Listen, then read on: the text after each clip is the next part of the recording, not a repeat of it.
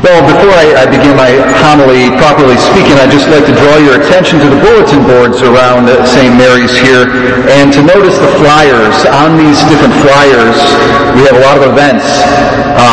And there's also notification of extended hours for the Sacrament of Reconciliation for Advent. So please take advantage of that.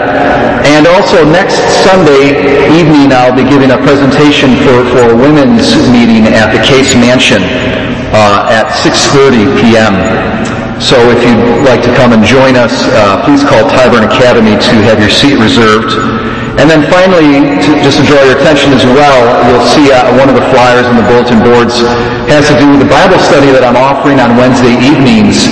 And I encourage you to, if you can't make it on Wednesday evenings, to try to follow along via the internet. I put the material and recordings up on the internet, and the website is posted there on the bulletin board. So check that out.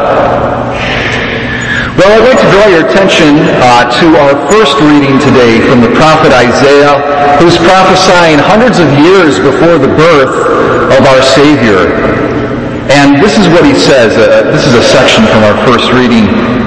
Oh, that you would rend the heavens and come down, with the mountains quaking before you, while you wrought awesome deeds we could not hope for, such as they had not heard of from of old. No ear has ever heard, no eye ever seen any God but you, doing such deeds for those who wait for him. Doing such deeds for those who wait for him. What are the deeds that God does for those who wait for him? Deeds that could not be hoped for. Deeds that have not been heard of from of old.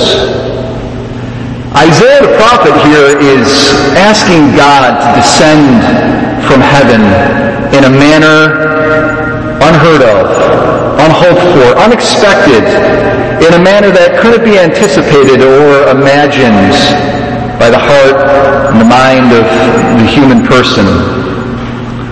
And that prayer of his was fulfilled hundreds of years later when God descended into the womb of the Blessed Virgin Mary and became incarnate and dwelt among us as a true human being, as Emmanuel, God with us. That is the deed that could not be anticipated, could not be expected. An incredible divine surprise, the Incarnation. An incredible divine surprise. And I contrast this surprise, this unanticipated, unimagined event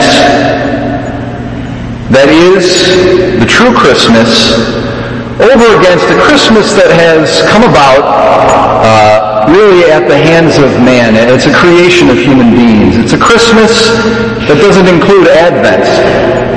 There's a Christmas that we celebrate today all across America that doesn't include Jesus Christ.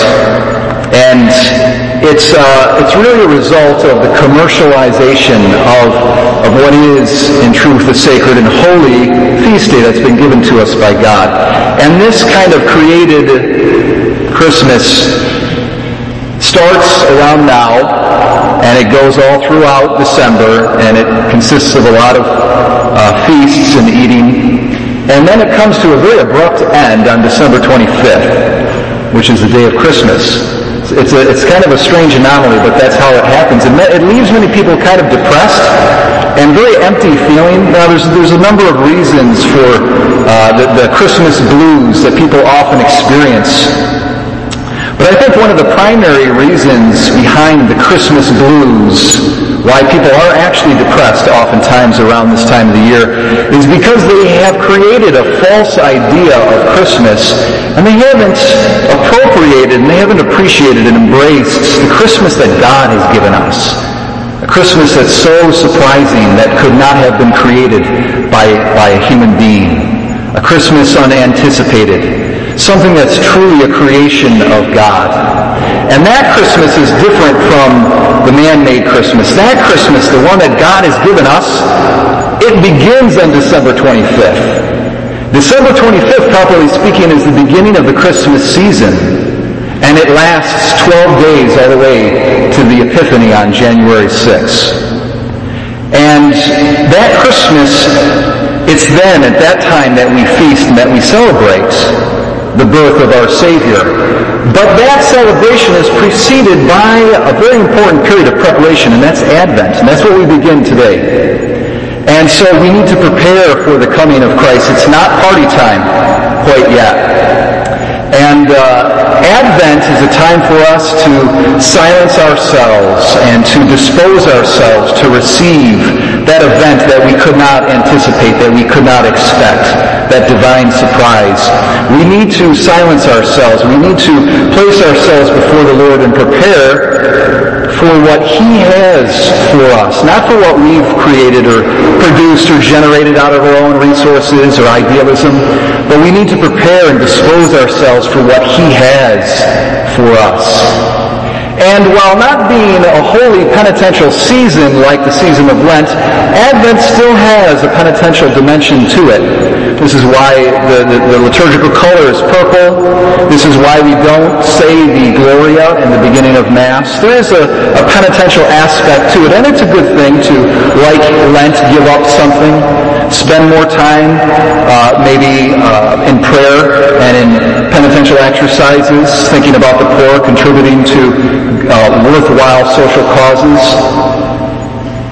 That is how to truly spend our Advent. You see, the wisdom of God, God's plan, God's creation, God's work is manifest to us through our liturgical year and through our liturgical calendar. And we have this alteration. It's a very beautiful alteration between feast and fast. Feast and fast. And the feast is always preceded by a fast.